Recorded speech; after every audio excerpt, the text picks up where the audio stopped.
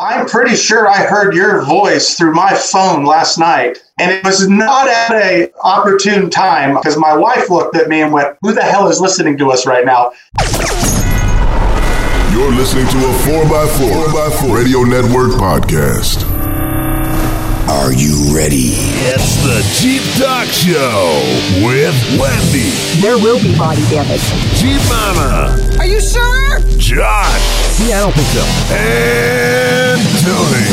I think that's a huge deal. So sit back, strap in, and brace yourself. Well, we've been getting lots of complaints about the video that we do on Facebook Live. Primarily, that whenever they try to look at me on their video of Facebook Live, they can sometimes see my face. They want me to keep my microphone in front of my face as much as possible.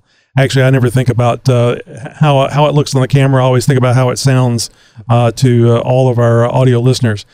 So I just want to say we're seeing a major increase in our daily downloads, and that is all because of you, the listener. Keep it going, because more listens means more subscribers, and it means more great guests and giveaways. Direct people to the website, jeeptalkshow.com, or to our YouTube channel. You know, everybody knows how to work YouTube, right? So that's sometimes the hardest part, is trying to get them to understand where they can go and watch. So everyone is invited to our roundtable. The roundtable is recorded every Tuesday night, and that episode is released on Wednesday. To join in, just connect using Zoom. And of course, Zoom is free. All you have to do is just install it on your phone or desktop or tablet. You can get the link to our Zoom meeting by subscribing to our newsletter. Just go to jeeptalkshow.com/contact and sign up. Just put your email address in there, and then you'll get a reminder every week. So now we join the Zoom meeting, already in progress. Keep in mind that what you're about to hear is completely unrehearsed and usually socially unacceptable. The opinions may be strong and may or may not reflect the opinion of the Jeep Talk Show. Or opinions. Sometimes we have more than one opinion. So let me bring the Zoom people in here. So Zoom people, this is the last roundtable before Christmas. Merry Christmas to everybody. I know it's a little early to you guys, and I just panicked a few of you because you go, Christmas? Really? I gotta buy some presents. I gotta go shopping. But shopping's easier because you can do it online, right? Definitely. Yeah, the Amazon truck needs to get moving. So it's easy to let my wife do it. So I know you guys always like something special, and before we get going in the conversation, I thought we would do something very special. Christmas is my favorite time of year. Oh, Yo. Christmas is my favorite time of year. Oh, yes, it is. Everybody knows when it's near. That's like my theme song. Children yells and jingle bells. Give me something no one sells, and fill that cup on up with Christmas cheer. So if you're not a long-time listener to the show, people know this song from our first episode in 2010, I believe it was. I think it was like the last week of December was episode number 1, and it was called XJ Talk Show back then. And I think I played this song 3 times. So everybody loves it. This is a Christmas tradition on the Jeep Talk Show. And from my very good friend Tom Rapp, this is an original song that he did over 10 years ago. I guess 11 at least, because of this year. Anyway, everybody knows the song. I'll wrap it up there. So anyway, I knew you guys would enjoy that. Oh, we did. Did somebody request that? No. Somebody, actually, I think Thursday somebody did. I think somebody mentioned it Thursday. Somebody, yeah, they mentioned it because they said, "Oh God, that Christmas song Tony played 3 times," which reminded me about it, and that's why I played it tonight. So thank them. I believe that Jeep Talk Show's evolved, and not tonight, but maybe play some John Valby, if anybody knows who John Valby is. No. All right. Is he part of Nickelback? No, you may or may not appreciate it, but check out John Valby, also known as Dr. Dirty. Dr. Dirty. Things you sounds like a good wholesome Christmas. All right. So anyway, Merry Christmas to everyone. Merry Christmas to you guys, especially for being here tonight with us on the Zoom meeting. I thought that we would start off with something that only really pertains to me, which is always cool when you have your own show. Sirius XM, or is it Sirius or Sirius? Sirius? Are you serious? I think it's Sirius. Serious. So the 2021 Jeep Talk Show Gladiator came with 6 months of Sirius XM. That ran out in October, and since then I've been receiving email offers for 1 year at $6 a month, and they say it's normally $22 a month. $22 a month, and I hope I'm not shaming anybody if you're a subscriber at $22 a month. So if you subscribe to Sirius XM, what's the best price you were able to get? $6 for a month for 12 months. Yeah, that's what I'm seeing. But when we bought our new one, we had a year's worth. Got cheated. Mine was red. Mine was. They changed it in 6 months. I was just going to say I only got 6 months because I got the red Jeep. All the other colors they felt bad for, and we're giving them a year. So it's interesting. Dealing with that company has really been interesting because they've offered me $12 a month instead of the $22.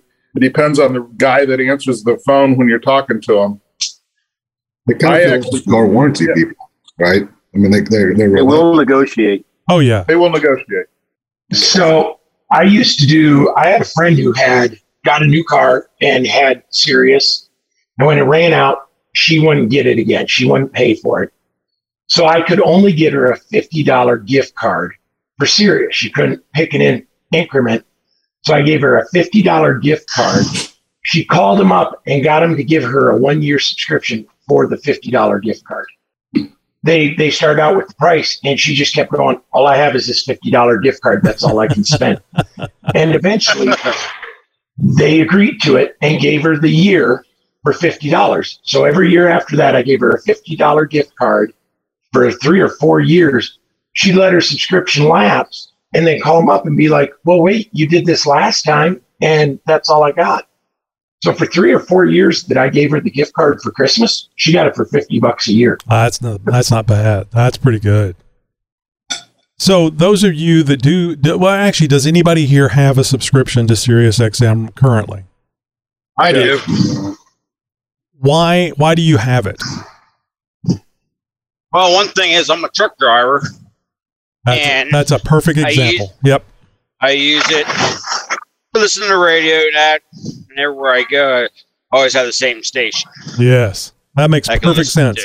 I thought that was the brilliant idea, but as far as I know, there's not much of a business model appealing just to people that are traveling distances that are outside of FM or AM, local AM, FM broadcast stations. But that's the only sense that I saw in it was it's if you were driving across the open road and you wanted to listen to one station and not have to hunt and pick, or God help you pick out, make a plan of what you were going to listen to as you traveled across the country. When I first started listening to it, it was way back when it was XM or Sirius. They're two separate companies. Right. When I was going across the country, I started using it. So I actually have it. I've got it in my truck that's for work because I drive about between 40 and 45,000 miles a year on it. So while I'm traveling, especially certain years, election years, I find it interesting to do. Oh, I got a phone call coming in. But anyway, the other reason is my Jeep reception is really bad. And so I got the app. And so I can use it in my Jeep too through the app. So it's like a multi-vehicle thing with the app. I don't know if you got to get that call or not, but oh yeah, he's going to go get the call. All right. So anybody else have? I'm sorry. One thing I don't like about it is my wife has XM in her car, and I have it in mine. And hers elapsed. I tried putting it on hers using my same account, and they won't let you. It has to be two separate accounts for different vehicles. Oh, I think there's some sort of code or something goes in the radio, I think. Yeah. So that it charged me. I don't have it. Go ahead. Yeah, but that's the part about the app. The subscription in my truck was $12 for $6 more a month, for $18, I'm getting it on the app, so I can take it into any vehicle with my phone and run it that way and access it through my radio on Bluetooth. That's a good idea. That's the way I run it now. So am I just cheap, or is $22 a month a god awful lot of money for something that you listen to a podcast, and I guess you guys don't all just listen to podcasts when you're out driving, but I primarily listen to podcasts and know it's not just this one. It is expensive, but I fought with them. I'll let it lapse. I do get it down to like 6. Sometimes they'll fight you and keep it at 12. I have got it down to 6. My wife used it a lot, so she got I think it was like a 3-month deal in the Tahoe, and then when it expired, she came to me and was like, "Oh, let's get this." I'm like, "Well, you're working out if you want it," kind of thing. But she really likes it because she loves the '90s music. She just put it on that channel and it just goes. And then at Christmas time, now she can tune into all the Christmas channels. It's just not music without any commercials or anything like that. So. I mean, she uses it in her car a lot. I can't, because I'm a podcast, or I've got my own music playlist. I'm an old guy now. I don't like any modern music, right? That's how it goes. So all of my stuff has been out for long enough that I can build my playlist when I do want to listen to music. And so I don't see a need for it for my personal. Wife loves it though. So I used to have it. I haven't had it for years, but I used to have it back whenever they were 2 separate companies. And I don't know how they can stay alive anymore with the modern streaming music apps that are out there. And you can take your pick of whichever one. I pay $5 a month for YouTube Music because I can listen without ads, and I can download music for the times that I'm outside of cell coverage. So why would I pay a satellite company $12 a month to listen to what they want me to listen to, whenever I can go on YouTube Music and pick anything I want to listen to, even stuff that's not mainstream and out in the public for the most part, like music people make in their garage sometimes, or you can listen to basically anything that's out there. And download it for offline use. And right? and download it for offline use. But that's the only reason I pay for it.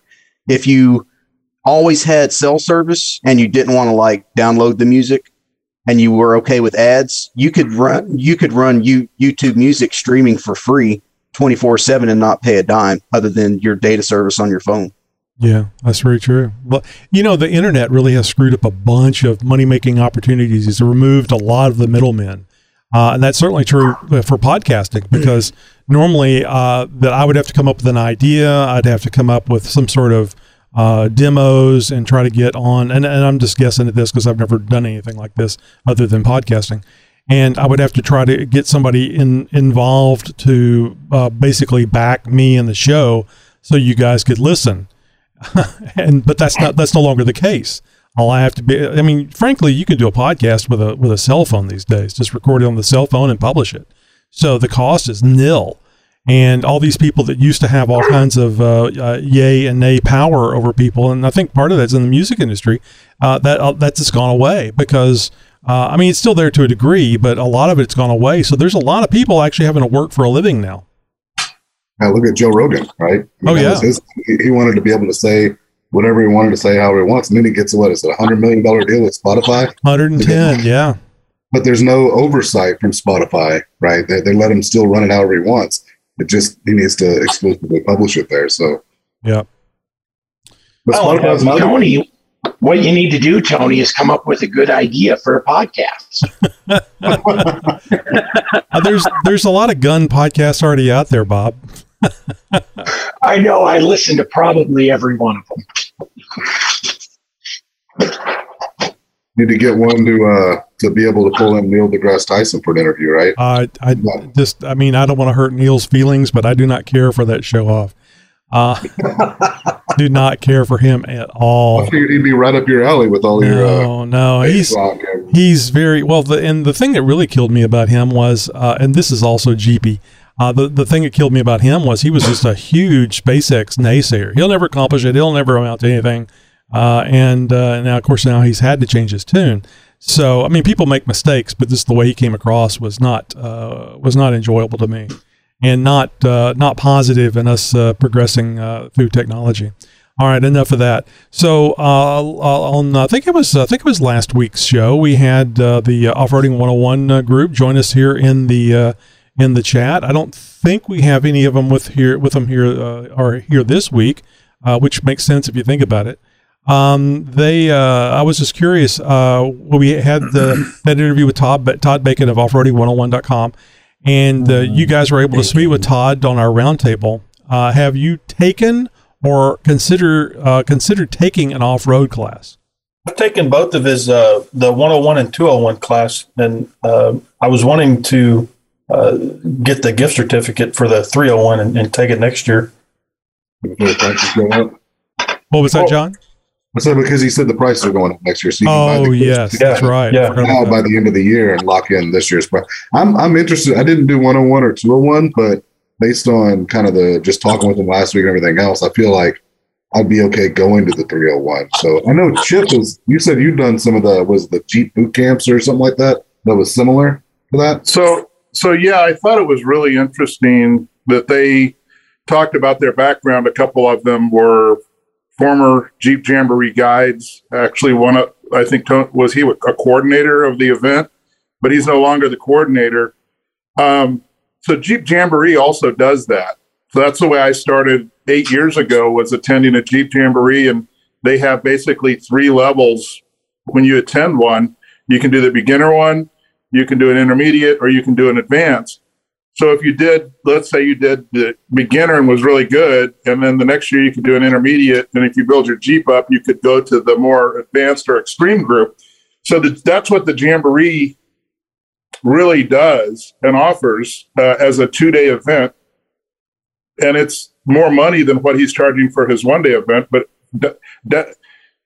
it's like $300 or $400 for the Jamboree for a 2-day event, and you're getting meals and things included, versus I think his is like $199 or $150 for the beginner, and then it goes on up as you advance.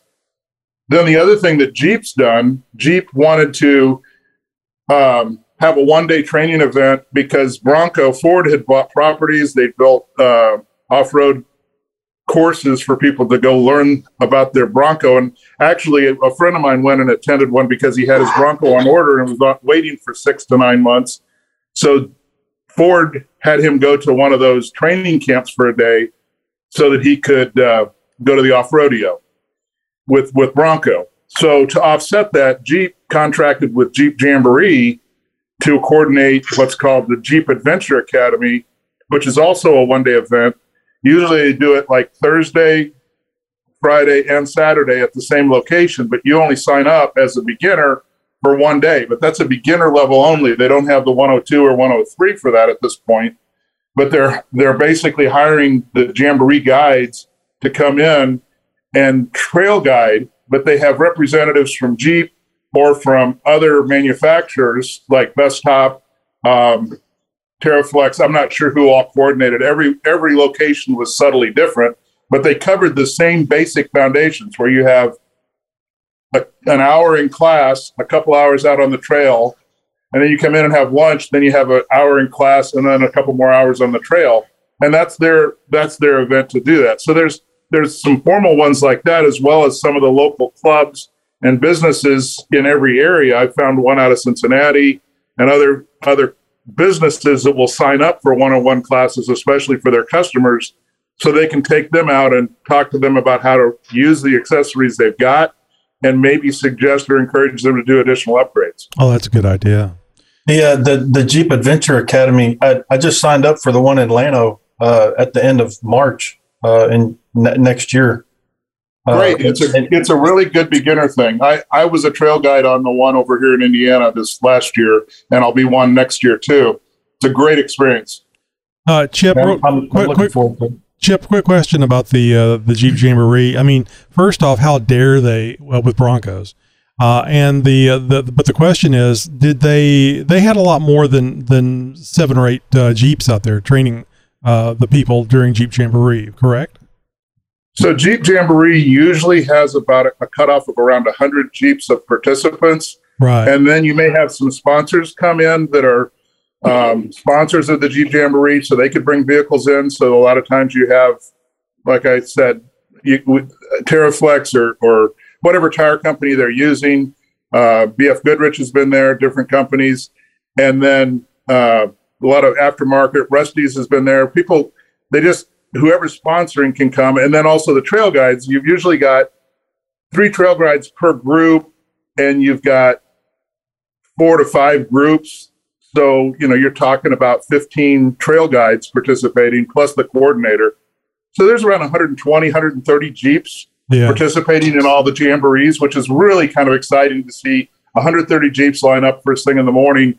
And then you break into your groups of 12 or so, 12 to 15 Jeeps, and you go hit the trails. Now, the more advanced groups, a lot of times you've only got 4 or 5 Jeeps because they're really doing extreme things, and there's not as many people wanting to do that. Right. Well, let me finish up on my question for you, because I'm sorry. No, that's all right. I was just wondering about how many people were out there, how many Jeeps were out there, and how they handled the training, the individual one-on-one training. It sounds like they can't, because they have so many Jeeps out there. And that was one of the things I was so impressed with by going to this class, is that there was only 8 Jeeps, and it was a one-on-one thing. You got to the obstacle and you were talked to, and it was discussed, and then you did it.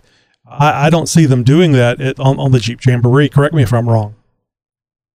So in the Jeep Jamboree, you've got the sign-up day in the afternoon, and then they have clinics on winching. They have clinics, and they look at your radio and talk to you about working. They require that you have a radio in every vehicle that attends. You have to have a GMRS now. Good. And so what you find that happens is you break into your groups.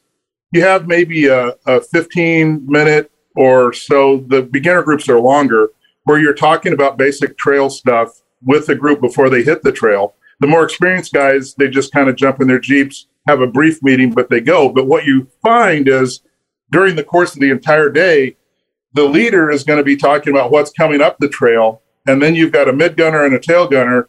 And the mid gunner and tail gunner, if there's an obstacle coming up, they'll pull their Jeep off to the side, run up and spot everybody through and talk them through any obstacle that's aggressive. So it's training similarly, but you're not doing it outside of your Jeep. Most of that training is listening to the radio and then having listened to your spotter, having them explain why did they put you on that line.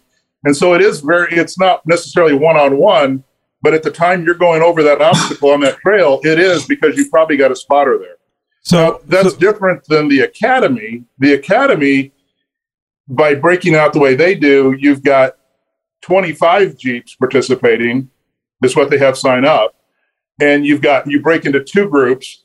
But again, you spend more time there where you're at an obstacle. They'll probably pull everybody out of their Jeeps and have them look at that obstacle, watch another Jeep go through it, then get in their Jeep and go through that obstacle, so that you'll find that Adventure Academy is more one-on-one or feeling that way, where you're in a class setting, but they're explaining and answering questions individually. Yeah. And nothing against Jeep Jamboree. I was just really impressed. Now, keep in mind the offroading101.com course that's the only course I've ever been in. And I was just, and by the way, we don't have any kind of side deals going on with them, and that's why I'm talking about them so much. I was just so impressed with how it was handled that I want to make sure that anybody is out there, because you can learn something from it. You can learn something from the one-on-one class, even if you've been doing Jeep stuff for a long time. But the thing, I was really impressed with the one-on-one stuff, because I have been out in situations where they say, okay, we're going to show you how to go down these trails. And the guy that supposedly knows what he's doing, and I'm sure he did, but I didn't see it firsthand, is the trail leader. And I mentioned this before, you just follow all the other people that don't know what they're doing down the trail. And hopefully they're all they're all copying the guy at the front. So it sounds like Jeep Jamboree doesn't do it that way, because I mean, that's a recipe for disaster in my mind, if you're actually telling people you're going to show them how to wheel. So, I would love to be on something that has 100 Jeeps, and I'm planning on doing a Jeep Jamboree event. But I was really happy about the offroading101.com class, and it's funny. Pam is in the Facebook Live, and she says the classes are so large you don't get the one-on-one with like the Offroading 101, which is exactly what I was saying and what I was asking about. So, Chip, you've mentioned some places that you've been a part of or that are in your area. Has anybody else had an off-roading class? And if so, where and who's it run by? I've taken a couple with 7P at Overland Rally and Overland Expo. And was that part of their event, the Overland Expo event? Yep. At the rally, it was their class schedule isn't set. You don't sign up for it. You just go and participate. At the expos, you sign up and get a schedule. Kind of like in high school, you get your schedule that you're in these classes and you can go to. But they have obstacles. They drive you over. They teach winching, self-recovery, team recovery, using other vehicles for recovery, what to do if you're out and you don't have another vehicle, solo recovery. I thought it was a good deal. Learned a lot doing it. I don't know if I learned a lot I would really use because some of it was pretty complicated, but it was good for learning the theories of like winching or recovery. Right. All right. I still think they should do kind of like a TED Talk series. I know there's a guy out of Colorado. I think his YouTube handle is like KC250 or something like that. He does a lot of the off-road recovery stuff, kind of like Matt, but not as produced or whatever as Matt's off-road.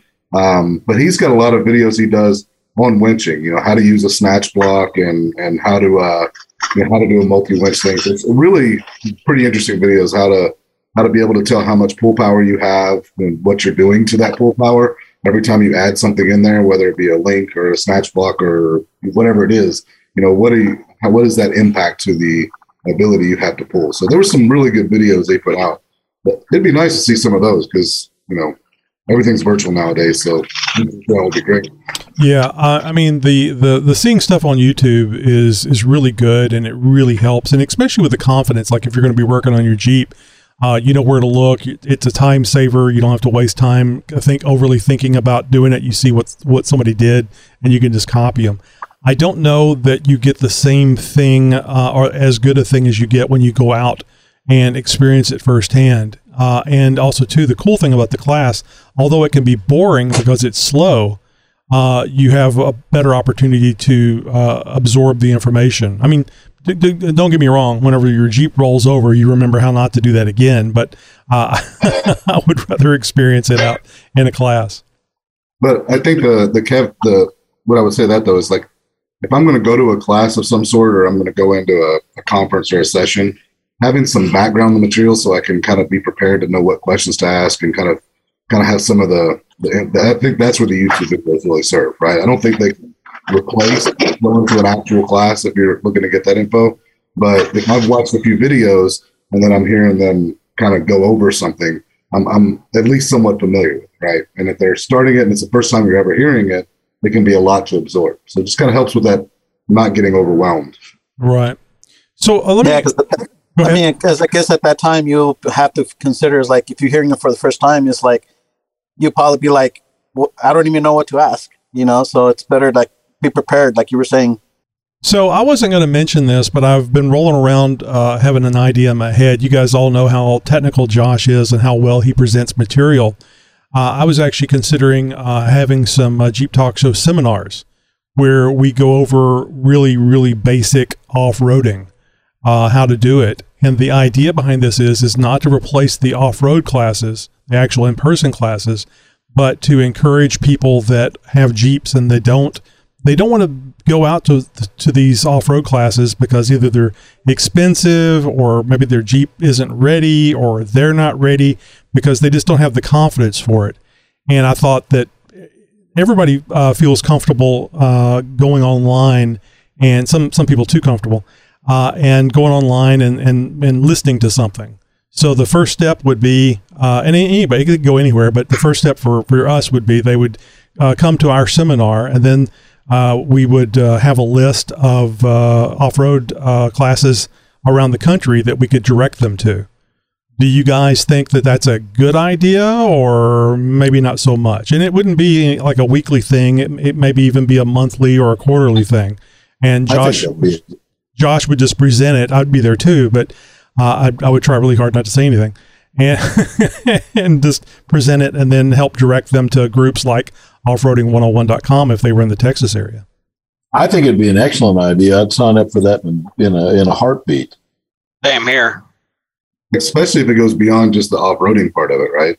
If he was covering some of that technical stuff on welding or fiberglass repair, and then you could kind of point to local classes to take as well. Mm-hmm. I mean, you could have topics for days on that. Yeah. Well, I think Tony, I like the idea to get new Jeepers in comfortable with using their stock Jeeps. I mean, I got a chance to go out this past week into the off-road park. Obviously, I've been out wheeling. My buddy was there in his built-up JL. We hooked up with a guy in a TJ. There's another group of ladies in a pretty brand-new JL, four-door, and they want to tag along. And we were trying to encourage them just to do some simple stuff. And we went down the basic, fire roads, and they were real ambivalent about trying anything. They did a couple things, and they had a good time.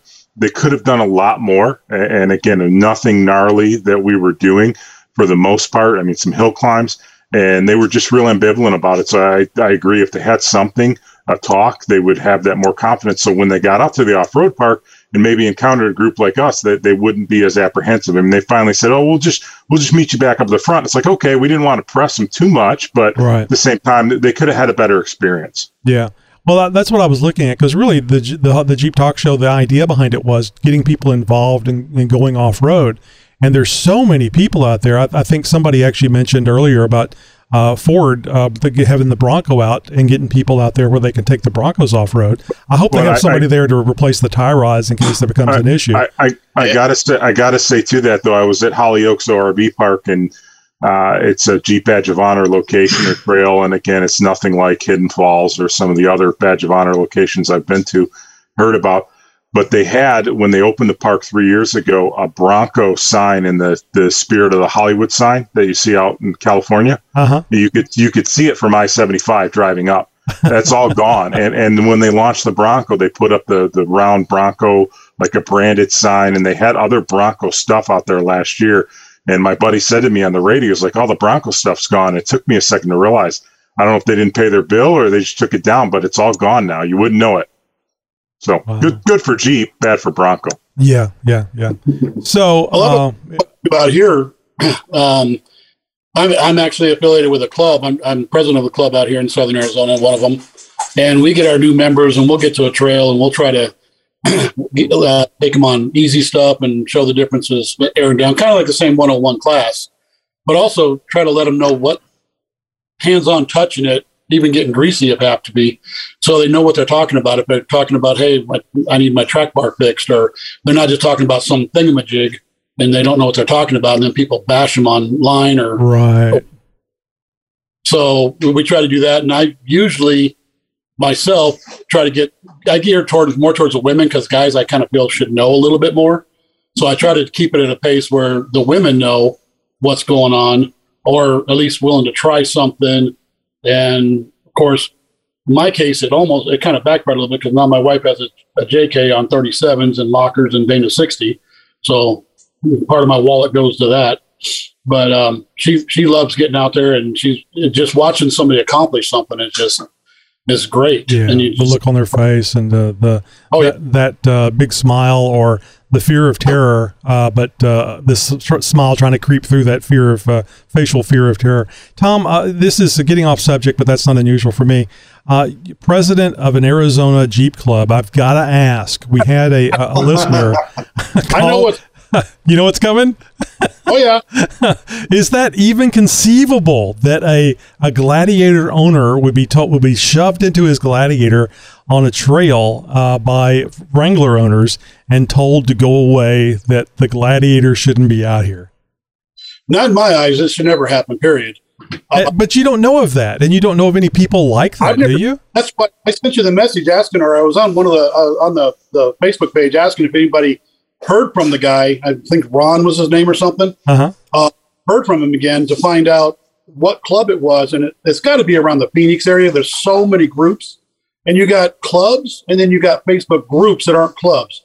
Our club and a few others that I know of in the state are dues paying, and we're also part of the state association, Tread Lightly, Unite, all those different things, and we pay into helping keeping trails open and pay a lot of lawyers and stuff like that. Oh wow! But yeah. this might have been a Facebook group that just wanted to be a bunch, asshats. Well, it's Christmas time, so. All right. Well, let's thank you very much. That was a really good conversation about that. And it sounds like you guys think that like if we were going to do a seminar or something like that every so often. And again, I haven't got Josh to agree with this, but he loves writing stuff and he loves talking. So I think it's a shoe in. We'll see how it goes. But of course, we'll be talking more about that on the Jeep Talk Show. All right, so I think we got. Let me see. Where are we now? We're 36 minutes into this. Yeah, we got time for another one. Jeep dogs. So as you guys may know, I am a huge dog lover. In fact, I may be meeting you for the first time or the 10th time. It doesn't matter. Your dog is going to be my focus of attention for the full 5 minutes. I may be talking to you, but I'm going to be paying attention to the dog. So, do you have a dog? And if so, do you take him or her on the trail with you? Absolutely. I know you do. I met your dog. Oh, yeah. Yeah, we have a couple. But one of them's too big. She's 140, 150 pounds. I don't take her out on the tar trails anymore. Larry has a ramp for his dog, which is 150, right, Larry? Yeah, he's 130. He's a big black lab. And we got those rock slide steps. So when a step comes down, we got a ramp that sits on it so he can get up inside of it. Otherwise, he ain't getting in because I'm not picking him up. I agree. You would if you had to, Larry. I've tried, trust me. He's looking at me like, what are you talking about? You're talking about snacks, aren't you? I know you're talking about snacks. Yeah. Well, the ramp is there because initially when it was lifted, he used to jump in the back. Well, certain part hangs lower on him, and he jumped up. It's and we were done with that. So to get him back in the Jeep, it had to be the ramp. So what you're saying is the trail hitch can damage other things than just shins. The bumper. Wow. Well, I got an Aussie, but he's he loves riding when he can stick his head out the window. So like taking the kids back and forth to school or whatever it is, or just driving around, he loves it. Trails, not so much. Like he can't keep his footing, so he ends up just like getting into the corner of the Jeep in the back floorboard or something, curls up and then just hides, like tries to hide. He doesn't like all the bouncing around, so he likes riding in it, but not when it's actually wheeling. Do you think they don't go with doors off? Do you think he could get used to it over a period of time, or you just get the feel that this is a no-go? I've tried it several times. We've gone out and got the San Gabriel River here. It's got a couple of places you can go down. It's just up the road and kind of get on some rocks. But every single time he doesn't like the not having the sure footing. So right. But it's good you could go someplace that was close and something he didn't have to endure all day. Do y'all use the seatbelt, I say seatbelt, do y'all use the harness that attaches to the seatbelt to kind of keep them more secure, or just let them roam? No, he's got the vest on. He's clipped in. Yeah. And then we got one of the seat covers that actually the front will actually come up and then clip to the headrest of the front seats. So it's kind of in there like a big taco, if you will, because before we got that, he would, even being clipped in, every now and then he would come off the seat and he was afraid to break a leg. But, when that seat cover is on the back of the front seats, he ain't going anywhere. He just, like I said, big dog taco in the back seat. Yeah. I've got that cargo net back. So when I take the top off in the summertime, I can put him in the back of the Jeep. And it's just kind of like a kennel almost. And he can kind of run around. He loves that because he can still kind of get his head out through the holes there or whatever. But again, as soon as you start bouncing too much, he's done. Yeah, I got a year-old Australian Shepherd Port Collie mix, and she loves it. She loves being in the Jeep. Although last time I was with her, actually hit the side rails, the rock sliders pretty hard, and it freaked her out. She just jumped in the back, and she wasn't moving out of there. The following time that I had her in the Jeep, as soon as I started the Jeep, she just jumped back up on the back, where before she was right in the front with me at all times. But I guess that hard hit scared her a little bit. As does it all. Us all. We're a big believer in strapping them in, even if we're just on the street normal. He gets clipped in because anything happens, they become a projectile real fast. But Larry, haven't you seen the dogs run to safety right before the Jeep completely flips over? You just see them squirreling out of there, and they're gone. They don't care about the owners or nothing. They want to get away from that Jeep that's fallen over. Yeah. Well, too bad. I've seen it, but I don't know if that's happened in this case. The only thing I'm thinking about is 130 pounds come hit me in the back of the head if something were to happen. But it's a soft 130 pounds. Yeah. What about that Bronco? Wasn't there a dog in that Bronco that rolled down Black Bear that jumped out as well? I believe so. I think, yeah, there was. I think every vehicle that's rolled down Black Bear in the past 2 years has had dogs in them or a dog in them. Mm-hmm. Well, no, they're natural instinct. They're going to jump. They're going to jump out of the danger. So Larry, you said you're bringing your dog to go down Black Bear with us in August? Yeah, if I go, I may take my dog with me. Well, there's a pattern there. So if you strap your dog in the Jeep with one of those harnesses, make sure you get one look at it real close and make sure it's built well. There was somebody here in Texas recently. They were at some OHV park. They were on the perimeter road, and their harness, which came from a company that claimed to make like really good nylon products and stuff. It was a fancy looking harness, but the more I looked at the picture she posted, the more I realized it looked good, but it was stitched together like crap. The stitching came apart at the buckle, like literally the stitching separated, and the dog fell out of the Jeep, landed on its head, got a TBI, and died 2 days later.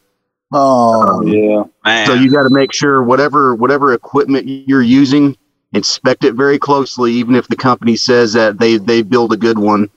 I can post a link somewhere. My wife, we've got 9 dogs. My wife trains them. She actually has got companies that have crash tested harnesses that they build specifically for this purpose. I can share the link here in a little bit. I just can't remember what the name of the company. There's like 2 different companies, and they actually build no crap rated harnesses for it. Very cool. Okay, yeah, I'll look for that. 9 dogs? Well, they train them, so. She trains them for dog agility, but so not all of them are actual working dog agility dogs. We've got 3 border collies, a Icelandic sheepdog, some cow dog that's a foster, 2 Chihuahua mixes, Great Pyrenees. I think that's it. I don't think I'm missing any. Well, he'll hear me say this, but ours ain't about agility, that's for sure. That's us laying her getting the treat. How'd she do with the Texas heat when she was down here? Did he struggle with it? Oh yeah, he was suffering. He liked to stay. He was suffering he was suffering when we were down there. He wasn't enjoying the heat at all. None of us do. I've been here all my life. All right. Well, let's see. We got a few minutes left here, about 15 at least. So let me. I got a couple more things here that we can talk about, or we can talk about something you guys would like to talk about. Does anybody have a subject they'd like to bring up?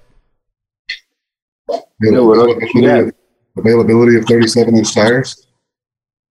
If you get a flat bottom boat and go to California, you can go off into the Pacific and start checking the shipping boxes out there.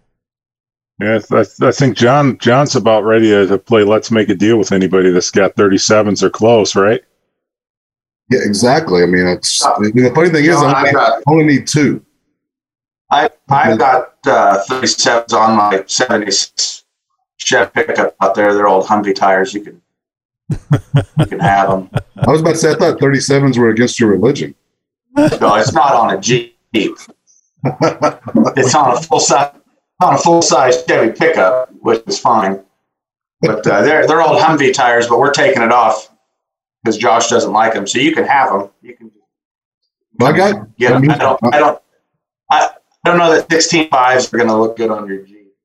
Well, they're the problem is that they're at a Pflugerville, which is a town nearby, sorting facility, and they've been there, according to FedEx, out for delivery since last Thursday. Whoa, that's not good. The problem was I sold my 40s on it, John. Well, I asked him, I was like, y'all got any tires? The only ones they had were like some 42s or 43s, and then they had 58s or whatever they were, the big ones. There you go. That's upgrade.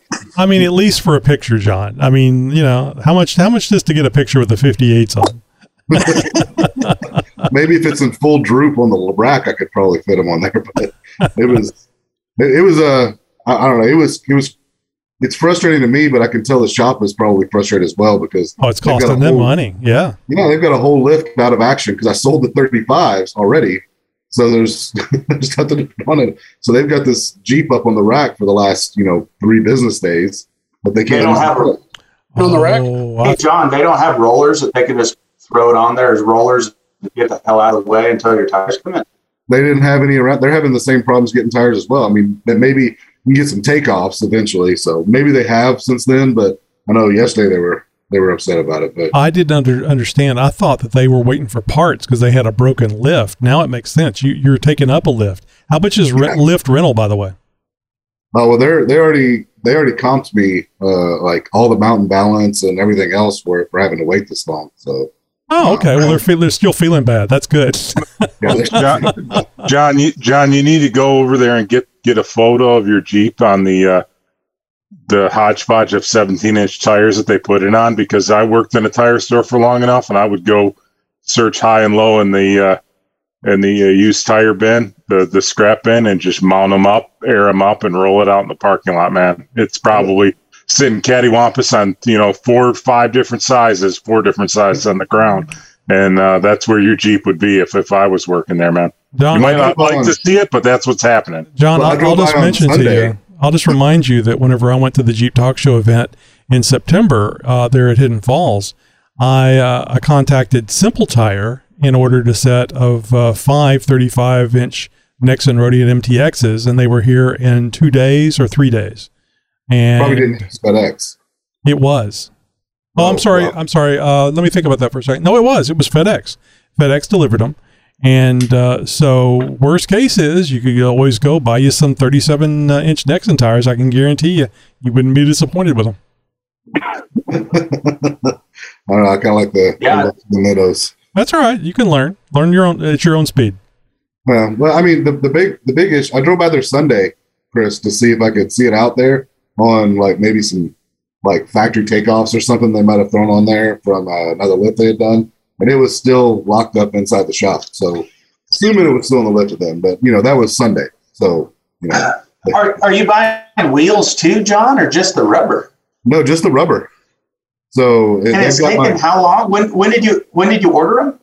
A week and a half ago, I think is when they ordered them. It's Discount Tire, right? So they're going through Discount Tire to get them. And they actually found there are 5, but there's 3 coming from one place and 2 coming from somewhere else.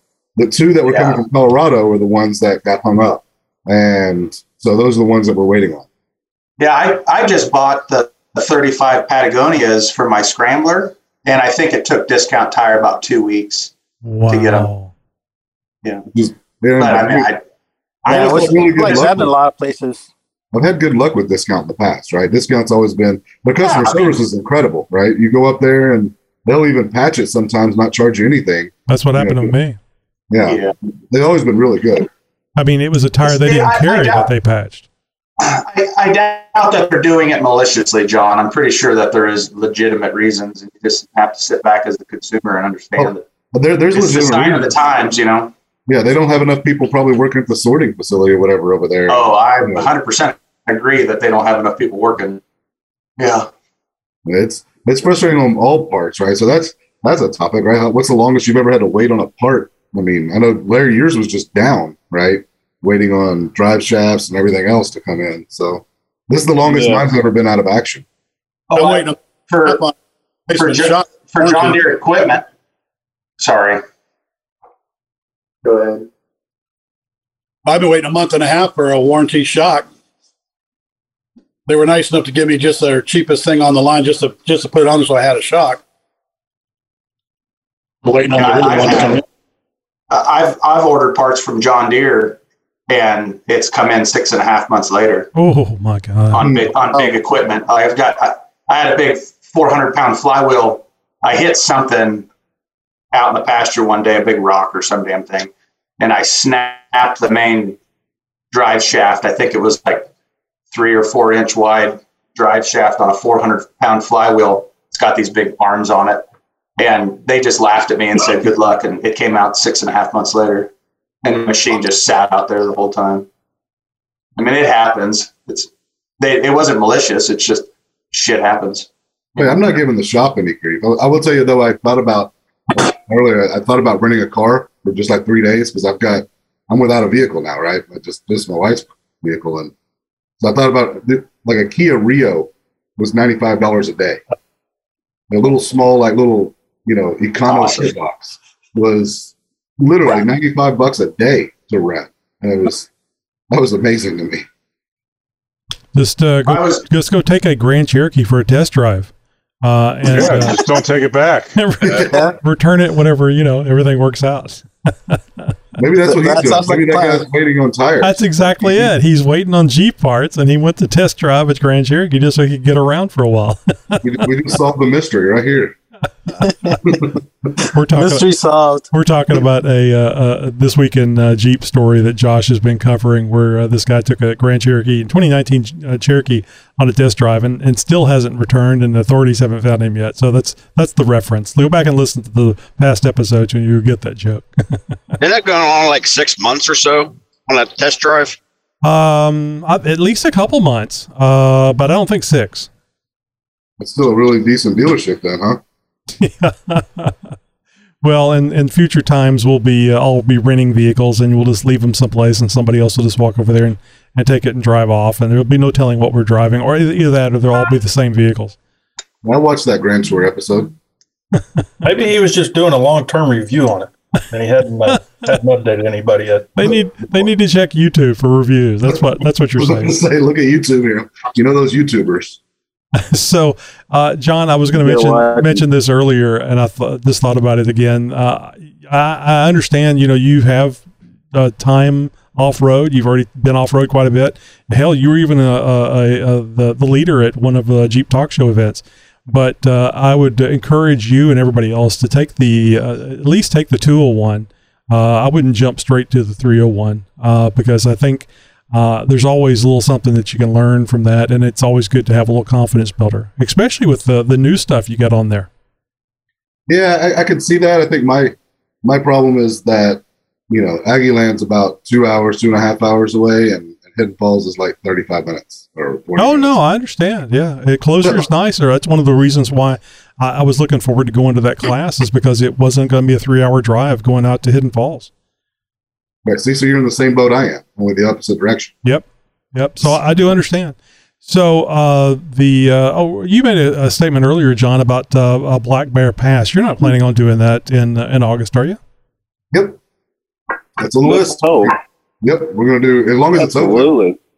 Yeah. Black Bear's on there, and as many others as we can kind of cram in. So it's really, we're not treating this like the Texas event where it was like a big organized thing. It's just kind of like, hey, here's the class we're going to do, and then there's just a bunch of us meeting there. More fun than anything else. Right. A bunch of fat drunk guys having a good time. I will have my 12-year-old with me, so that's why we'll be at the hotel. Y'all can just get shit-faced when you're camping. That's what you do. Who was it? Was it Bob? How did you know I was getting drunk? Wasn't it Bob that was saying in the Discord that he goes, I'll camp, but I don't want to be the only one camping, damn it. I'm camping. I think most people will be camping, right? I think we're camping on the way up there, right, Bill? We're going to stop, in a few places, maybe New Mexico and stuff like that on the way up there. Yeah. How many? How long is the trip? I've seen it on Discord, but I hadn't been following it much. It's the Ure days are August 2nd, 3rd, and 4th is what I'm going to be there for. Right? Everybody's we got a sign up sheet where it's not really signing up. It's just more like letting everybody know kind of where you're going to be and what you plan on doing while you're up there, kind of thing. So you can, if people want to go together, they can coordinate. So, okay. But Ure is like, Tuesday through Friday kind of thing. But we're probably going to take off like Saturday or something beforehand and kind of work our way up to Ouray along the way. Yeah, I think Bob's coming to my place. He's going to put his Jeep up on the truck. He's going to sleep in the sleeper with me the entire week. I think that's what Bob said. Well, I'll drive from Colorado to Kansas to load the Jeep on your truck and then ride back with you. Back to Colorado. Yeah, I think that's a great idea. Hell of a deal. Yeah, it makes sense. And Chuck, while you're at it, can you pick up a set of tires that John's been waiting for? Yeah, I've got a ton of tires out back that I'm just gonna dump off at his house. I think there's 40 or 50 of them back there. Big tractor tires, little tires. We got lots of them. John's wife is saying, well, why did the mosquito population certainly bloom in our front yard? Well, you know, it's funny you mentioned Black Bear. I saw a video on YouTube, it was posted today, of a guy who took a power wagon, brand new power wagon down Black Bear. And that looks That'd be fun on switchbacks. That's what I was thinking. Switchback 2, I think it is the really tight one. He did like a 50-point turn. I mean, there was like I thought was funny was, you know, you've got he's probably scared shitless, but the amount of Jeeps that were backing up behind him along the trail, there was probably a lot of people like, oh wow, it's a power wagon, and then 20 minutes later they're still waiting. They're like, God damn it, there's a power wagon on the trail. It's like that Austin Powers scene where he's stuck in the little go-kart, or the little golf cart, exactly. going back and forth. There's a point of no return there, because once you've committed, you're in. You can always take the shortcut, Larry. Just get the dog out first. So I think Black Bear was definitely the other one that was big for me was getting out to Animas Forks. You know, that was that's that little ghost town that's halfway through the Alpine Loop. Did you say Enema Forks? Animas. That sounds like a scary, something scarier than Black Bear. It's actually where the mouth of the Rio Grande River is, right? So if you're a Texan or whatever, that's where that river starts. So I'm in. So I think we also are going to look at Poughkeepsie Gulch. I saw Bill put a video up there when he went up there. So I think that's the only trail that I've been looking at that's got a little bit of technical obstacles. Not too tough, but it's more than just everything else is just scary. It's not really technical, but right. Wasn't that part of the Alpine Loop though? I think you can get to it from the Alpine Loop, right, Bill? I mean, like if you're as part of it. I think it's an offshoot. I think it's an offshoot, yeah, like off of a Mineral Creek. Yeah.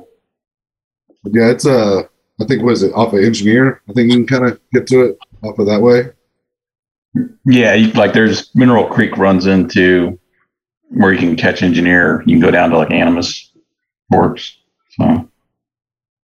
Well, one of the things that I was most impressed with on the Discord server discussion about Colorado was Colorado is actually closer for me than Moab or even Arizona. I would love to go wheeling in Arizona. I think that would just be a lot of fun to be out there in that environment.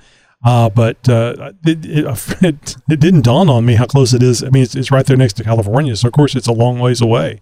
But I'd love to see. I've always wanted to see Colorado too. Ever since I got a Jeep, I wanted to take a Jeep out there and just see the beautiful scenery and just experience all that. So looking forward to seeing if we can make it work where we can go with you guys in August. That'd be great. I mean, I think we're going to go, depending on when you leave, Tony. I think Bill and I were planning on staying overnight in Amarillo and probably picking up Jimmy and his family, right? And kind of leading out there and going to some trails. I don't know if Jimmy's going to go camping with us in New Mexico, but he may go straight to Colorado. Right. Camping in New Mexico when it's 100 degrees outside in August might not be everybody's cup of tea. No, the Carson National Forest is higher altitude, man. Yeah, it'll be here in the summertime. It's cool up there. Yeah, it'll be fun. So I saw y'all talking tents as well. So I'm actually looking because that's on my list. The tent that I got right now is like a 2-bedroom family style cabin kind of basic tent. And so I was looking. I think I saw Josh you talking about the Gazelle because I was looking at that Gazelle. I think it's the T4 that you can get. And I was interested in that one. Yeah, I've got the T4. It's big and heavy, but I've not found anything else that sets up in like 90 seconds either. Yeah, that's nice. So let me. We're right here. Plus. We're right here at the end of the show. So let me ask you guys a quick question. Those of you that have been getting into the Discord server, how do you like that? Has it been a lot of fun for you guys, or is it a huge time waster? And I guess it'd be good, a lot of fun, and a time waster at the same time. I was about to say one and the same. It's basically a continuation of this, basically 24 hours a day. So who doesn't like shooting the shit about Jeeps and whatever else we happen to be talking about in there? Yep. Tony, I'm enjoying it. I got to be honest, Tony, because I'm very ignorant when it comes to anything that's not a hammer. I'm pretty sure I heard your voice through my phone last night because of that voice to talk thing. And it was not at a opportune time, I'll tell you that, because my wife looked at me and went, "Who the hell is listening to us right now?" She says, "Your goddamn Jeep talk show thing." So I just, Chuck, showstoppers. So thank you, Tony. Wait, what were you doing? Chuck, what I normally do is think of baseball. So you actually got something that will make it even better than thinking of baseball during those lengthy situations. I mean, it was a showstopper, brother. I mean, I was like, what the shit is that? Well, and my wife, who's very, to herself, I mean, she thousands of acres, and she's, absolutely not. Maybe airplanes are watching. Then do me a favor. Tony's voice coming over the damn phone. Then do me a favor. Tell your wife she's welcome. I don't care who you are. That's funny. That's funny. I'm not going to bring the phone inside the bedroom anymore. The phone stays in the office. I don't give a shit. Well, that's called Bluetooth, I think, is what you're experiencing there, Chuck. So anyway, I was just going to mention the Discord server first. If you guys don't know what we're talking about, I wanted to get a little talk in there about the Discord server. In case you're interested in joining us, you can go over to the Discord server and join in. Go to jeeptalkshow.com/contact. Scroll on down through there. You'll see a reference to Discord server, and there'll be a link that you can click, and it's an invite in, and you're more than welcome. Everybody's welcome to join in. Talk to all us crazies about Jeep and the Jeep Talk Show, and tents and things that Chuck does with unicorn coffee cups early in the morning. So it's a lot of fun. And and Chuck keeps telling us he's not technical, but yet he's got a cell phone. He's on the Zoom meeting, and he's on Discord. So if Chuck can do it, you guys can do it. Well, I want to thank everybody for being with us tonight here on the Roundtable. The conversation goes on. So if you're in the Zoom room, you'll know that this is not the end. Sometimes these guys go on up to 4 hours having a good time talking to each other in the Zoom room, and you can too. Now, we're not going to be back until December 27th to do a recording on another Zoom room, another Roundtable episode using our Zoom room. So we're taking the week off next week, but on December 27th, 8 p.m. Central Time, you can join us. Sign up for our newsletter at jeeptalkshow.com/contact, and you will get notified when we have these opportunities for you guys to join in and have fun with us. And thank you for the listener. Thank you very much for being with us. And we'll be talking to you again, but it'll be after Christmas. So have a very Merry Christmas. Podcasting since 2010.